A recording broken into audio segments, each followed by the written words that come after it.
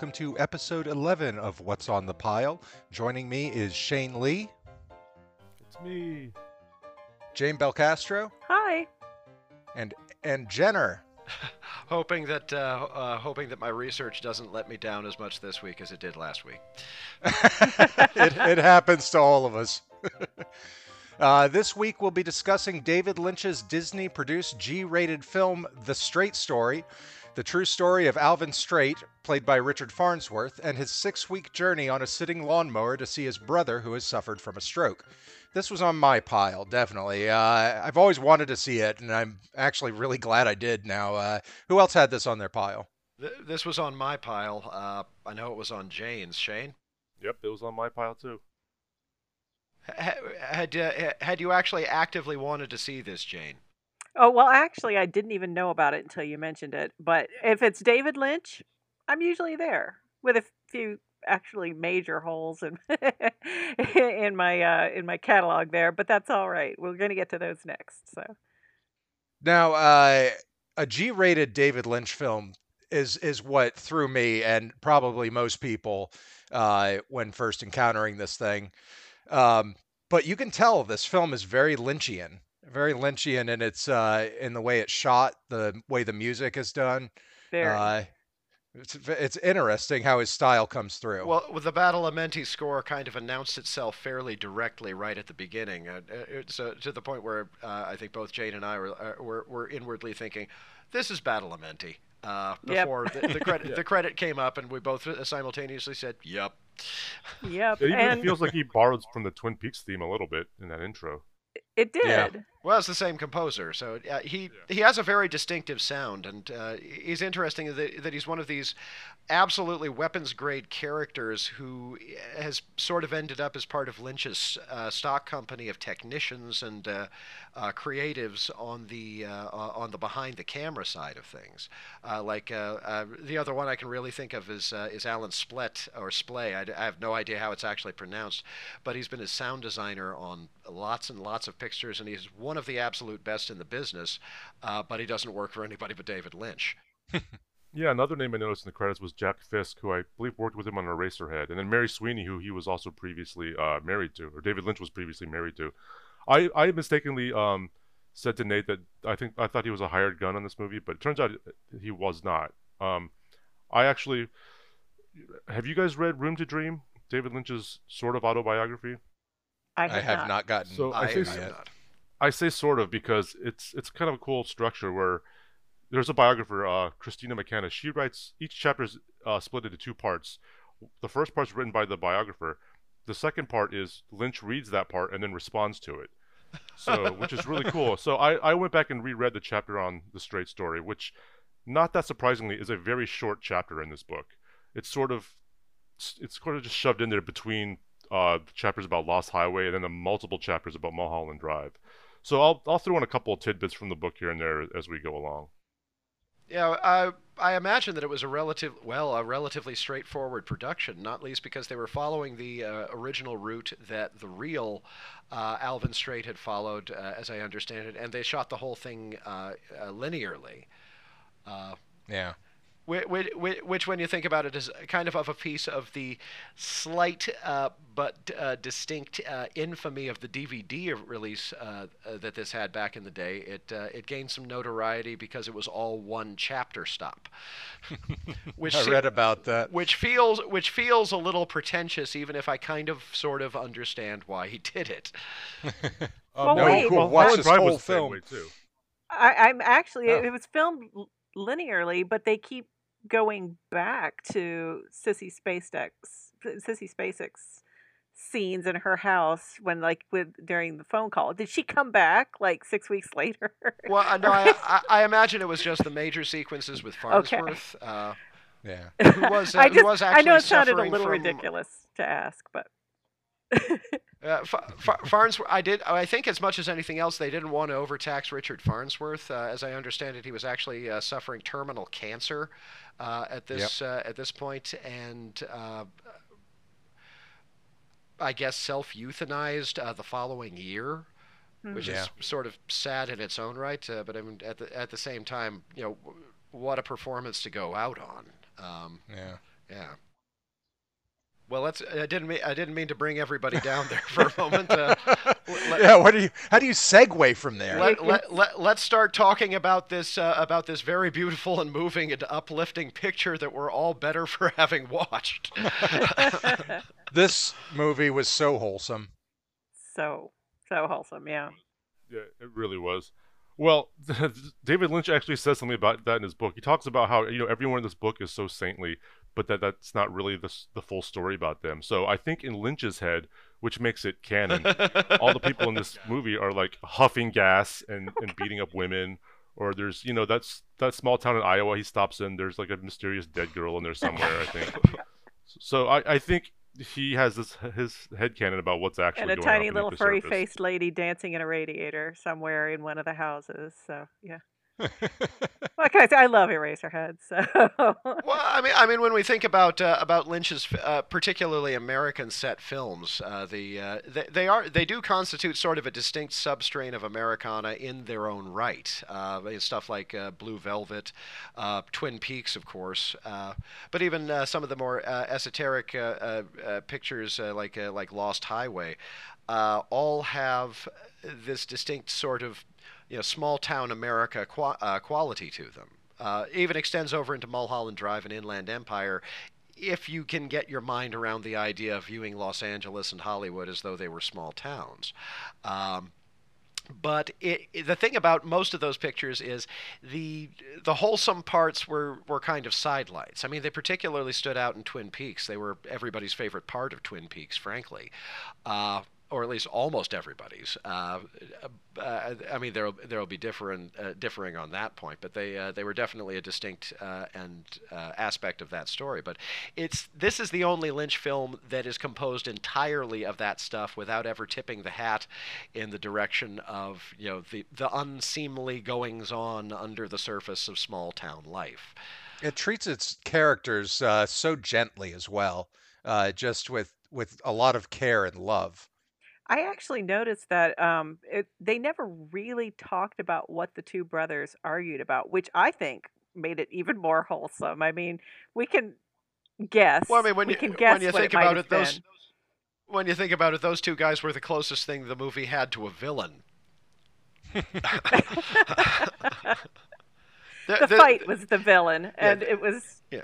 mentioned but never seen. Yeah, for reference for those listening, this is the two twin auto mechanics who initially come in with a quote of what was it, $275, and they end up getting knocked down to 180. That's the extent. Yes. That's the extent of the conflict in the picture, except for the one relatively early bit between Strait and his first attempt riding lawnmower.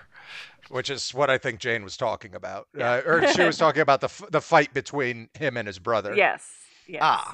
You never actually. Now, what the other brothers, the two twins, were The Farley fighting about, brothers. who knows? You can tell that they were just pugilistic the whole way. They shooting daggers at each other. But yeah. Yeah, they were pretty much the only people who were sort of dicks in the entire movie, and they They got were, but taken down really fast. Yeah, And- Alvin and- just took them down. You're right, exactly. They basically got taken down by like Alsom's wholesomeness, or Alvin's wholesomeness. I think I said Alsom. This is like maybe the darkest G-rated movie I've ever seen, though. I mean, well, so it was filmed at a different time, but there's drinking, there's smoking, there's a gun fired at one point. I mean, not at a person, but he fires a gun at his lawnmower, and there's some pretty intense war stories being swapped. So it's still rated G. I don't think it would be rated G nowadays. Well, just for not with the smoking. Yeah, just for the smoking, it would get a PG-13. That was a Yeah. development that came a few years later, though. Going back quickly to the twins, the Olsen twins, they were played by the Farley brothers, and I did read that Chris Farley was supposed to be in this film, ostensibly as one of the brothers. I wonder if they're related to him, if they're his brothers. No, I think they are. I think I looked that up. Okay. They are. Okay, they are his brothers. I mean, one of them looked just like him. The other one looked a little bit different, but I think they're all brothers. You say Olsen Interesting. twins, and I'm like Mary Kate and Ashley. Yeah. That's what I said when that bald And guy you got mentioned them.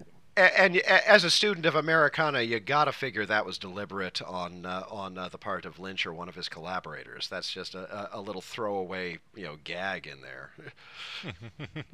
But my point is, Because this is a movie where the closest thing that we have to a villain uh, or a nemesis or anybody who isn't just kind of a completely wonderful person is going to be a couple of auto mechanics. Or in this case, tractor mechanics. I'm They're entirely on. evil wizards. I'm entirely on board with that. As I've said, I have a long-standing take that auto mechanics are literally an order of evil wizards, but that's probably a rant for another time. Well, there was also the who I call the deer freakout lady. I don't know what was up with that. I mean, that was kind of a funny scene. I liked She's, it. I love that Actually. scene. She's hit 17 deer in 7 weeks or something, just trying to drive back and forth to work, and then she just drives off and, And he leaves gets him with and a he meal. gets he gets a meal and some antlers for his trailer. Very Well, I mean, jaunty addition. I loved Dear Lady. I loved her so Oh much. yeah. And I found it incredibly tense when the deer actually gets hit, and you don't see a car crash. You don't see the deer getting hit. You just see 4 snap zooms in on Farnsworth's face as he Yeah. reacts. And that was a tense moment to me because I constantly felt like he was in danger because he's so frail and old, and I just wanted him to not be hurt. And here's another thing about the deer. That thing was super realistic. I feel like they found a fresh roadkill and dragged it over because it didn't look like a fake deer to me. I mean, I don't know if you watch movies. I mean, obviously, It did look real. if I you mean, watch, if you look very carefully at some of the dead animals, quote unquote, in movies, they look fake. They look like you can see their fake fur. You can tell it's not real. I was convinced that thing looked real. So Yeah, I agree with that. I mean, of course, they did have the qualification in the credits that no animals were harmed or injured in the making of this film, but of course, it didn't have like the American Humane logo, so who knows? But no, it did look real. I'm going to allow for the possibility that I would freely allow that they just happened on some hunters on the road who had just bagged a good one and thought, do you mind if we borrow that for about a half an hour? that's that. I thought of that too. It is at the same time one of the most Lynchian episodes in the film, just from being a complete one-off with no context prior to it or after it, and just being sort of completely surreal. It's the kind of things that happen. If you spend long enough going in the same direction, sooner or later you're going to see everything that you could possibly see going in that direction. I love that scene. One thing I really liked about Lynch's use of his visual style is the shot of the ball rolling into frame that Sissy Spacek was watching when the little boy comes into frame, and there's just that sad grass watering thing, sprinkler that's barely going off. It's very similar to a shot in Twin Peaks Fire Walk with Me, but it's not creepy. It's very dreamlike. It's very ethereal, and it really adds multiple layers to Sissy Spacek's character Rose. Once you learn her backstory, her sad backstory. Yeah, once you get the backstory there, her entire performance is just achingly poignant. I mean, it's a beautiful piece of acting in that it is it's the sort of thing that the sort of role that invites over-mannered performance from a lot of actors, but she just kind of modulates it beautifully to the point where it never tips into caricature or broadness. And it's really just an incredibly endearing role in its own right, as Alvin's daughter and housemate and ultimately biggest cheerleader, I think. Yeah, I mean, apparently she had to wear a prosthetic to get the speech right. And yeah, I mean, she's such a warm, quirky presence in that, and I guess she's supposed to be, I guess, mildly autistic or something like that. Like, Alvin mentions that people say that she's slow, which she says she's not, but she does have this weird mannerism that I think is associated with autism. I'm not really sure. I did absolutely love her line delivery right at the beginning of the film as she comes into the house and Alvin's buddy and the neighbor woman are looking over Alvin lying on the floor, and her first response is, "What did you do to my dad?" I love that. No, I mean it's just a beautiful line reading as much as anything else, but at the same time, it's an indication of, I guess, how much characters trust each other in the milieu that this takes place in, that she instantly shifts over to, oh, okay, he suffered an episode. It's but it's a there's the shock line delivered for kind of comic timing, and then they get kind of into the meat of the situation. Yeah, and then the neighbor lady says, what's the number for 911? Which is a joke I've heard a million times. I wonder if that was the first, or if that's just Lynch being like, oh, look at these, look at these folksy people in their simple ways. I don't know, but yeah, that line did stand out to me. Like, what's the number for 911? That stood out to me too. That felt like it might be just a tiny bit broad. At the same time, I've actually seen that happen before. So I mean, it's a thing that can happen. Oh, and the doctor, when he goes to the doctor says diabetes. Yes. Yeah. I remember that. One of, I think, probably to me a scarier moment in the film was the lawnmower in the speed zone, which was shot magnificently. I mean, as far as I can tell, they actually had that thing mounted to a lawnmower and they were letting it go down a hill. It really felt like that. It was wonderfully shot and very, very tense. Oh yeah, no, that moment I was seriously terrified. As I say, I think the theme that we're probably going to keep coming back to in this is the way that the movie makes us genuinely concerned for everybody in it, but most particularly for Alvin Straight. But it is also worth noting, since you mentioned the way that the film is shot in general, is this, of course, was done by by one of the all-time greats, Freddie Francis, who was probably best known as the cinematographer for Lawrence of Arabia and Lynch's own Dune, 15 years prior to this, and of course also had his major sidelight back in the 60s and I think some of the 70s as one of the basically Hammer Films' second man, the fellow who directed Evil of Frankenstein and Dracula Has Risen from the Grave, and did a number of the Amicus Portmanteau anthology films from the 1970s. So in any event, kind of the culmination of a long and extraordinary career in its own right, but notable that they brought or that he came back to work with Lynch again. But the cinematography in this is just beautiful, and it never really calls attention to itself. It just looks right from frame to frame, and particularly some of the vistas are. I know this is a word that we find ourselves using a lot. Absolutely painterly. Yeah, going back to the very beginning, I don't know if you guys felt like this, but obviously the opening few scenes were very Twin Peaksian because we're in this because it's Lynch and we're in this kind of small town. I feel like once they leave the town, he kind of settles into a more conventional style. Did you guys feel that way at all? A little bit, yeah. I can see that because it did feel very Twin Peaksy when it started in that special way. And there's a scene very early on, right before Straight and his daughter are lying out under the stars. There's a really quick shot of the grain silos. Yes. And it's dark, and there's this absolutely terrifying noise. Yes. And I was like, that's so Lynch. It's just so Lynch. Yeah, it felt like something out of Twin Peaks season 3. And they hovered on it for a good 10, 15 seconds. Yeah. It was. And I was like, what is this? It looks like a monolith. It's I was thinking nuclear reactor. Oh, gosh. Yeah. How dark. Well, no, I mean, it's not that kind of movie. No, it's that. I mean, that's the thing is, it's the Lynch movie where it has lots of aspects that are very familiar from other Lynch movies, but it's the one where you keep coming back to. It's not that kind of movie. In the realm of David Lynch movies, this is the G-rated one. And yet, I still felt worried. Oh yeah, kids because can worry. You care so much. No, if anything, that aspect I think almost harkens back to sort of the G-rated entertainment that was uh, not necessarily ubiquitous, but definitely kind of in its full flower right around the time that I was a kid.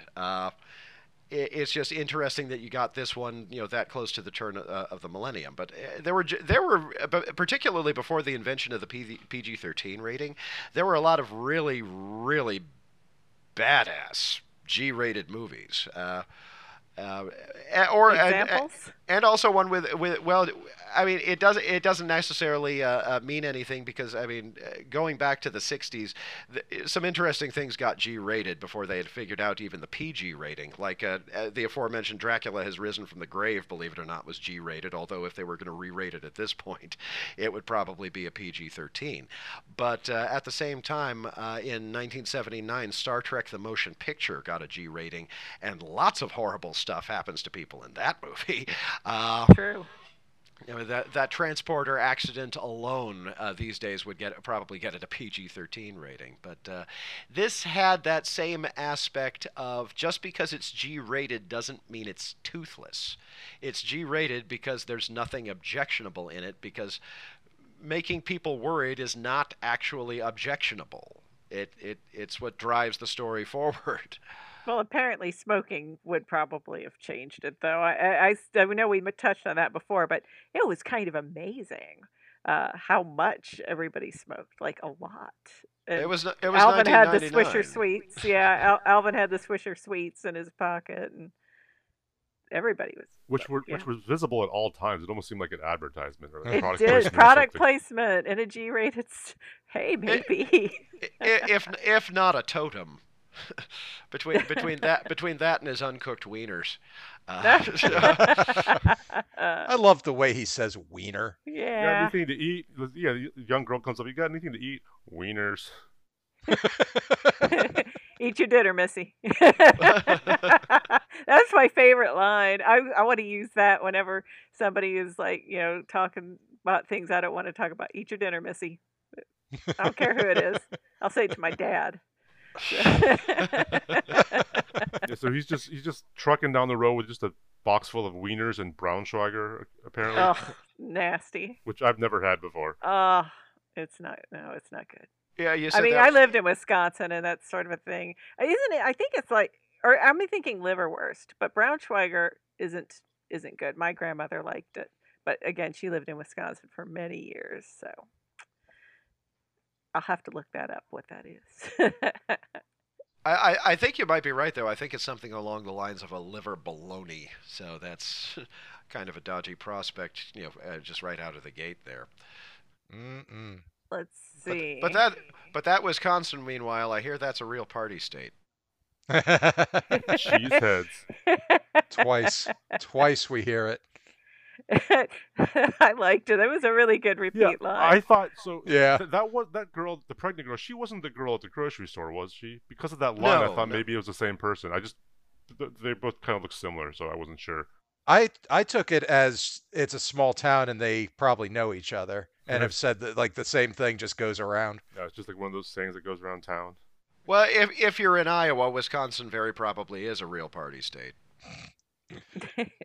One of the things I really loved about this film was the quiet moments. There were a lot of no dialogue, quiet moments for the actors to kind of live and breathe in, and Lynch gave them a lot of space to be able to be in that world and just kind of reflect on what's going on. I really liked that. It kept happening throughout the movie. Now, one Yeah, of my favorite scenes was when he pulled into that barn for the storm. Oh, right. Yes. I don't know what it was about that. It was nothing. It was nothing to it, but it was just like this, power of nature all around him, and he just found the right place at the right time, or I don't know. It was Yeah, a sense of relief as well for me. And because it was Lynch, I didn't trust that empty house on the side of the road. Oh But no! of course, it was just it turned out to be just totally fine. It was just shelter. But I mean, I feel like anybody who's seen Lynch movies is like, don't go to that house. What's gonna be? What kind of weirdo is gonna live there? I might give this a second watch sooner rather than later just because that initial Lynch bias was there as I watched it, and I wonder how much different it would be to watch it without that Lynch bias, knowing that nothing bad is going to happen. No, I Yeah, it, that would be agree. interesting. it seems like a fair view, but going back to what you were saying about kind of giving everybody their space and time, you could say that, like Alvin himself, the movie is not in a hurry. It has no need to hurry up and get it done. This is the antithesis of what I refer to as crackerjack pictures. And it never felt slow though. I was always engaged, even during the quiet moments. Well, each of the sort of little episodic bits is kind of a perfect and little miniature in its own right. Like you mentioned the bit with the hitchhiking girl by the side of the road. Damn near wept at the conclusion of that episode when he woke Oh, up I know. That bundle of sticks. Oh, with those Yeah. tied up in those ridiculous laces that she was wearing in her Nikes. But just a perfect little episode, and it's a movie that's composed of just perfect little episodes from beginning to end. And him in the bar having the conversation with the other war vet, that mm. scene that drove me to tears practically. It was so well done. It Uh, was very emotional. And that scene, apparently they didn't rehearse it and it was shot in one take. He just set up two cameras and just told them to go, which is Jeez, insane. Wow. that's yeah, even better. I forget the actor who played the town. I guess it was the town doctor that was the other World War II vet there. But he's one of those that guys who is always good whenever he happens to show up. I forget where specifically I've seen him, but I know I've seen him in like dozens of things. But it was just again an amazing and perfectly modulated little episode, and I don't think I'm ever going to think of the word buddies again the Oh, same way. Just Right. uh, yeah. I was in Walmart today, and there was a gentleman who said, "Yeah, that guy'll know where everything is. He's my buddy." And I just sort of had a little flashback from the movie last night. oh. I was like, "Oh, oh, oh." But anyway, Well, I think we're going to take a quick break there. We will be right back.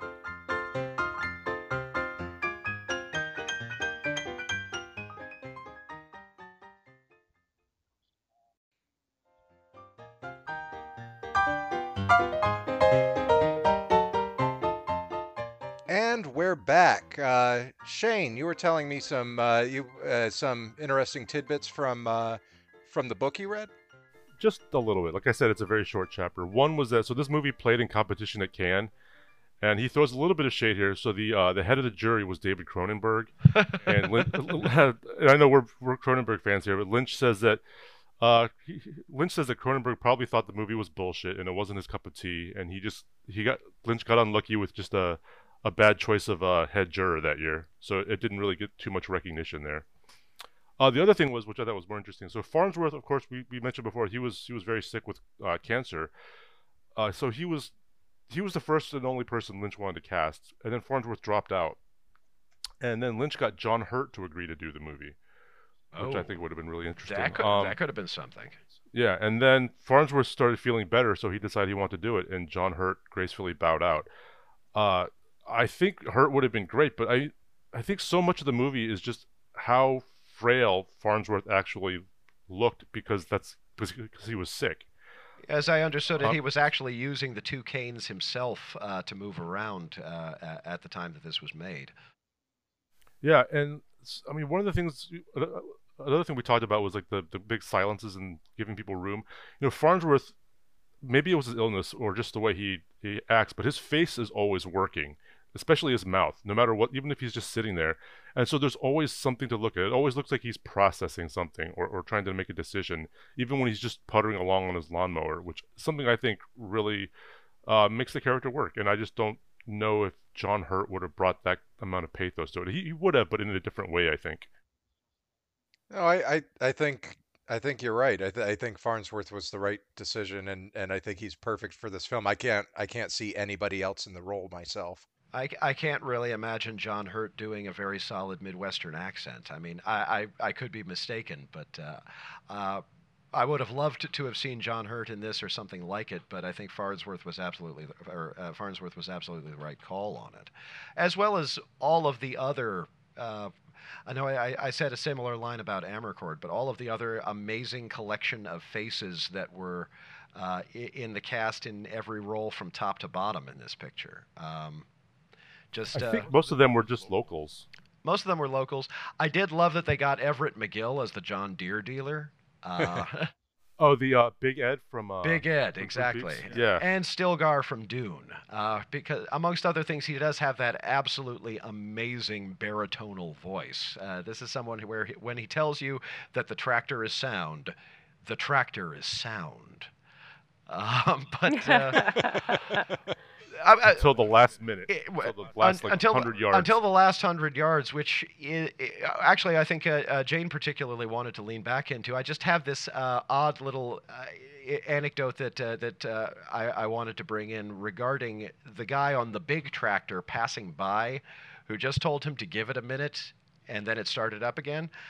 In the back of my mind as I was watching that, I was saying, that guy's God, or at least a divine figure right there. That's the God of John Deere owners and operators. well, apparently that actually happened. He did stall out at the very end, so that wasn't just for dramatic purposes. I'm sure they amped it up a little bit, but he really did make it almost all the way, and then his mower died. I just found it telling that we didn't get a close up on the driver of the big tractor there. I think that was symbolic. I think that was Lynch doing some Lynch under the hood stuff. It was a blessing, if you will. A blessing, if you will. So yeah, in my head canon, that was either the god or the patron saint or patron deity of John Deere.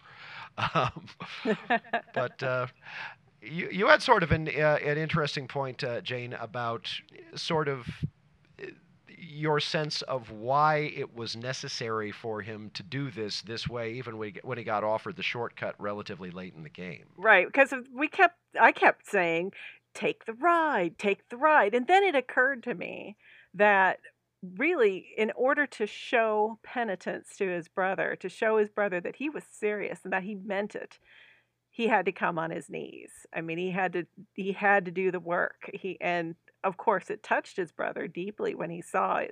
You came all the way like that on that, and that's that was my point about that. I was saying, this little Sunday school lesson. We'll go back to church for a second. The minister at my church when I was in school and whatever. Anyway. Back when I practiced. Anyway, he had the story about the camel going. A rich man can get into heaven, or it's as difficult for a rich man to get into heaven as it is for a camel to go through the eye of a needle. Well, the eye of a needle is actually a gate. It's a type of gate. It's very small, and they would have to unload the camel of all of its goods, and it would have to go in basically on its knees. So was sort of my thought is, it was like the big gesture, he had to humble himself and crawl over, 370 miles on a tiny tractor for 6 weeks, or a lawnmower, excuse me. It does look like a tiny tractor. Anyway. And I don't know. It took me a while to get that, honestly, because even when they were offering the ride, I was like, yes, please take the ride. I'm worried about you. I could totally see if a car pulls up in front of Lyle's house and then Alvin gets out, then Lyle would be like, get the fuck out of here. Yeah. I mean, it totally makes sense that that's something he had to do to make peace with his brother. And in the greater sense, you get the feeling that it was sort of self-penitential in its own right, which is a point that I thought was really nailed home by the reminiscences of World War II that he had. His lingering guilt over that friendly fire incident. I mean, it's not just penitence in the face of his brother, it's penitence in the face of his entire life. This is his last run. He's going to do it right. He's going to do it humbly. He's not going to make it easy just on himself just to make it easy on himself. And of course, worth noting the absolute wondrousness of, he calls, for Lyle outside that, ramshackle shack, and who comes to the door but Harry Yep. Dean Frickin' Stanton. Stanton. Yeah. Yeah. The Repo Man himself. I'm sorry, that's my favorite movie he's in. But well, I'm Pretty in Pink. But anyway, go ahead. Yeah, I think Nate and I at least are both Brett men, but yeah. Even so, I mean, it's Harry Dean Stanton, and it's just perfect. And he just has like two or three lines like, "You come all the way here on that thing." Yep. And just the look on Stanton's face is The tears in his eyes. Yeah. Yep. just some of the most abjectly beautiful emoting that I have ever seen as anywhere. To say nothing of Harry Dean Stanton's career, a career that is noted for an almost bulletproof deadpan, pretty much almost all of the time. So, and I love that they actually approach that as kind of a big reveal by, the first credit that pops up at the end is Harry Dean Stanton as Lyle. Like, this is our surprise guest star. And how, Yeah, exactly. how often did Harry Dean Stanton ever get that kind of treatment, that kind of prestige? I didn't know who was going to play him. I didn't know who was in the movie. I was like, oh, this might be like a big cameo. Like, this is the kind of role that would usually be a big actor. Then, of course, it's Harry Dean Stanton. It made perfect sense. It's David Lynch. He loves working with him. And apparently, during that scene where he's crying, David Lynch had him like read a bunch of poems, and that's what caused him to sort Wow. of break down emotionally. Yeah, one of the all-time greats, still dearly missed, lending itself to the sort of unnerving quality that Lynch's films since this one have had a tendency to be the last films of a lot of actors. I mean, Twin Peaks: The Return was Harry Dean Stanton's last work. A good nearly 2 decades later. So that's a little, poignant and melancholy, and possibly a little bit alarming. Either that, or it's just David Lynch is not shy about hiring old actors. Well, yeah, I'm pretty sure they knew that Farnsworth was dying like when he took the role. Well, So it's not David Lynch's fault. I'm not suggesting causation. Like some poltergeist, like Yeah. apocryphal story. Well, thank God Laura Dern's still out and doing tons and tons of work. Because wasn't Inland Empire his last movie, or has he made one since then? Well, he did. He of course wrote and directed all of the episodes of Twin Peaks, but I don't believe he's actually done a feature since Inland Empire. Which I believe he considers Twin Peaks to be an 18-hour movie. That's the way he wrote it. That is I mean, if Mhm. I don't know if you guys have seen Twin. It is absolutely an 18-hour movie. Yes. Yeah, Moreover, I've seen it. it's an 18-hour movie with an almost completely symmetrical structure, which is kind of astonishing in its own right. But that's probably one that could bear sort of an extended conversation. But amongst other things, that kind of brings up the sort of strange place that the straight story occupies in Lynch's filmography as a whole. It's kind of amazing that this, sweet, sincere, simple little movie was made between Lost Highway and Mulholland Drive, which are respectively regally fucked up and regally fucked up. and at the same time, I didn't even realize this, but having read most of the reviews, I went back through my mind. Is like, yeah, you're right. I noted that the Wikipedia mentioned that that The Straight Story was actually the first David Lynch movie that Roger Ebert ever gave a good review to. Yeah. He's not a fan of Blue Velvet. I He remember that. absolutely hated Blue Velvet. He hated Dune. Right before this, he gave Lost Highway I believe it was a 2.5-star rating, where basically the crux of his review was, "It's well done. I just don't get it."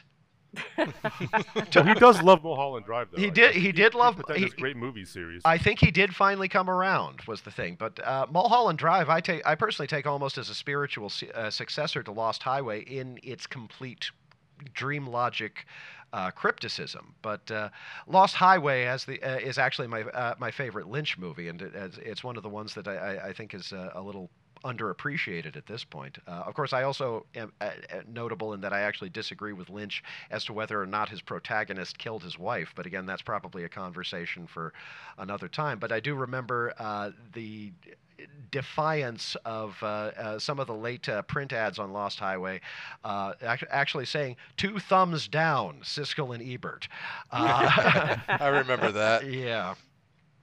So, like I said, I guess this was the point where Ebert finally came around. And was like, okay, I get it, and then they kind of snuck him back into Mulholland Drive. Although I think that Ebert always had a covert thing for lesbians, so that was probably a slam dunk. But it's interesting that some people have described Lynch as American cinema's foremost surrealist, which is probably true. I don't know if I necessarily entirely agree with it, but this is, and it still manages to be surreal, but not in the alarming way that most of the rest of Lynch's movies are surreal.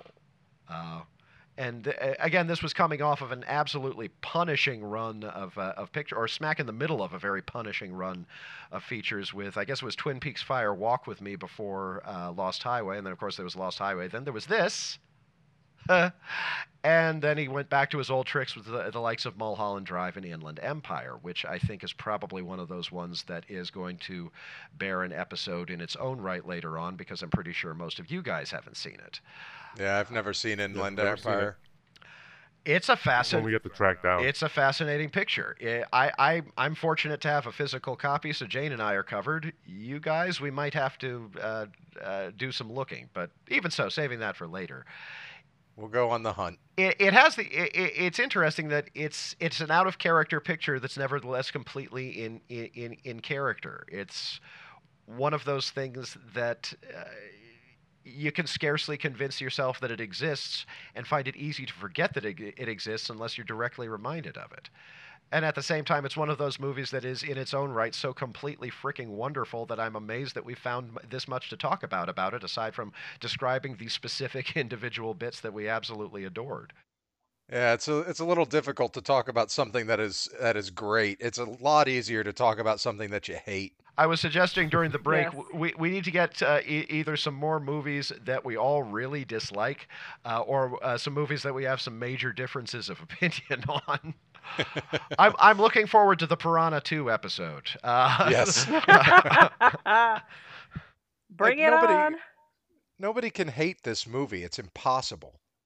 It is impossible. Except maybe South Park's Rob Reiner's Smoke Stoppers. I got it. Eat Yeah. the cupcake, Eric. There is an incredible amount of smoking in this movie. Did And you? he's even diagnosed with, isn't he diagnosed with emphysema or something at the very, very Yes. beginning? Yes. And then he goes on to smoke the entire movie. Yeah, Well, he was pretty doing much. it his way. Too uh, old you- to listen you- to a doctor. You get the feeling that the character, the character, or the actual Alvin Strait, I believe, passed away in 1996. The Journey was in 1994, and of course, this movie came out in 1999. So it was. You got to figure it was very close to the real Alvin Strait's last run. You figure, well, it's like I always said. One of these days, I swear to God or whoever is in charge, I'm going to quit smoking. It hasn't happened yet, but I swear I'm going to do it one of these days. If I then manage to make it to 80, I'm going to start smoking again, and I'm going to start drinking all the time and doing all the drugs that I can get my hands on. And if Jane over here has wised up and gotten rid of my ass, I'm going to start whoring around, because by that point, I have got nothing left to prove not to nobody. Yeah, but I'll be almost 90 by then. So, I'd probably be like, you get it, honey. Go get you some.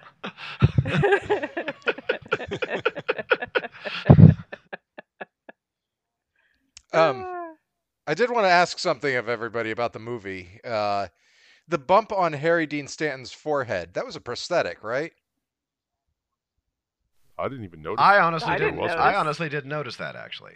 It looked like he had a large bump on his head, and I thought that was probably because of when he fell down from his stroke. And I thought it was just a really nice piece of detail work. But that would have been 6 weeks prior. I mean, at the same time, I think you might be right if it's there. I don't remember it being there, which means that it was subtle, which means that it worked.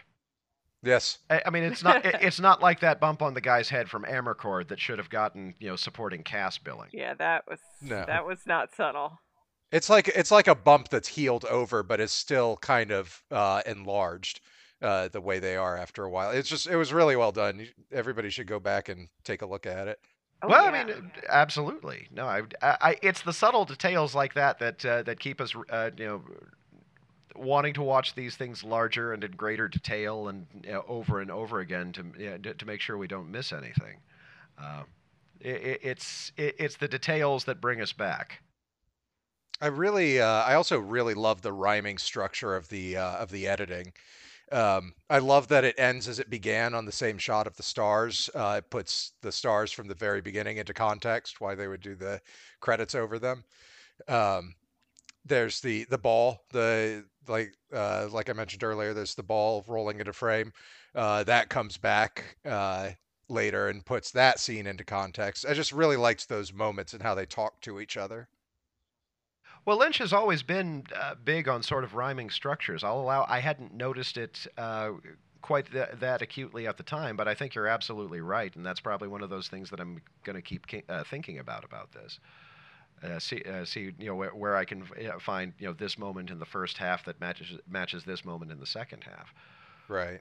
As I say, that was a distinct and overt feature built into Twin Peaks. I think there was a lot of that in Inland Empire and Lost Highway as well. I think I probably need to rewatch Mulholland Drive, allowing that structurally that picture was very different from a lot of Lynch's other movies, simply because it was built around a TV pilot that didn't end up getting picked up. I still wonder how that would have turned out as a pilot, because I actually did not like Mulholland Drive, and I know I'm in the minority on that one. But the pilot version was enthralling. I was Okay. interested to see what would have happened next. yeah, Oh, it's available. I've never. Well, it can be found. I'll put it that way. Yeah. Okay. Yeah. it exists. Thank you, Dragon Con in 2006. No, but it's. I mean, it was very interesting. I very much wanted to see what came next, but definitely a lot of the weirder stuff was not an aspect of the pilot, simply because, I mean, it was done for. I guess they were going to try to sell it to ABC. There was only so much you could get away with at that point. Definitely did not have the furious masturbation scene or the lesbian love scenes or some of the really really unnerving imagery. Had a bit more for Robert Forster to do, which was kind of nice. Anyway, Yeah, that makes sense. This character kind of just disappeared. Like, he just shows up, says some kind of stock cop lines, and then that's it for him. yeah, he had more to do in the pilot. I think he would have been a semi-regular in the series, but it's hard to look at any Lynch movie in the context of anything other than other Lynch movies. I mean, going back to what you were suggesting about a lot of us, cult film buffs tend to think of Lynch and Cronenberg in kind of the same breath, so to speak, or to mix metaphors a little bit. That's that anecdote that Cronenberg maybe kind of didn't dig it is sort of interesting, because it never occurred to me that they might not have a lot of care for each other's work particularly. Right. I mean, it was just one sentence in this paragraph, but yeah, who knows? I would have always thought of them too as sort of. I mean, I don't know if they know each other, but as sort of admiring each other's work. But who knows? Yeah, they kind of get frankly, they get grouped together by populist critics a lot, and to a lesser extent by genre critics. As I say, thought of in the same breath. Personally, I never thought that their work particularly resembled each other. So from a standpoint of subcultural ghettoization, it's almost a marriage of convenience to mix a whole bunch of other metaphors.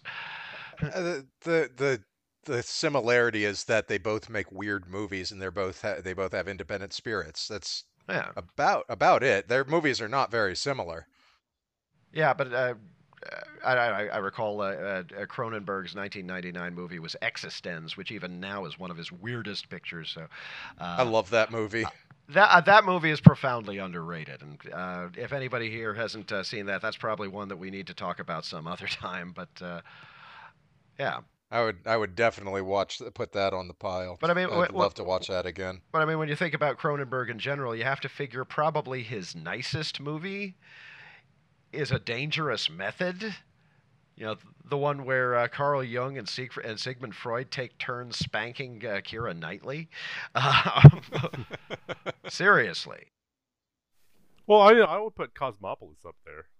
Cosmopolis is, well, okay, Cosmopolis is probably comparable. At the same time, I haven't seen A Dangerous Method, but well, I mean, A Dangerous Method is almost a costume drama aside from being kind of kinky as hell under the hood, in a way that grows organically out of the characters. But I mean, at the same time, Cosmopolis is just an outright comedy, albeit a very, very dark one. Although realistically, you can say that about a lot of Cronenberg movies. But anyways, we've kind of diverged a little bit here. But the point is, it's hard to talk about The Straight Story except by talking about how much we adore the movie as a whole, or this particular bit, or this particular bit, or the other particular bit. It's a wonderful film. It's a wonderful film. It That's really is. possibly the lead that we've been burying here. Is just overall, from beginning to end, it never feels slow. It never feels rushed. It never feels like it wastes a second. You never Look, you never sorry. get antsy watching the movie.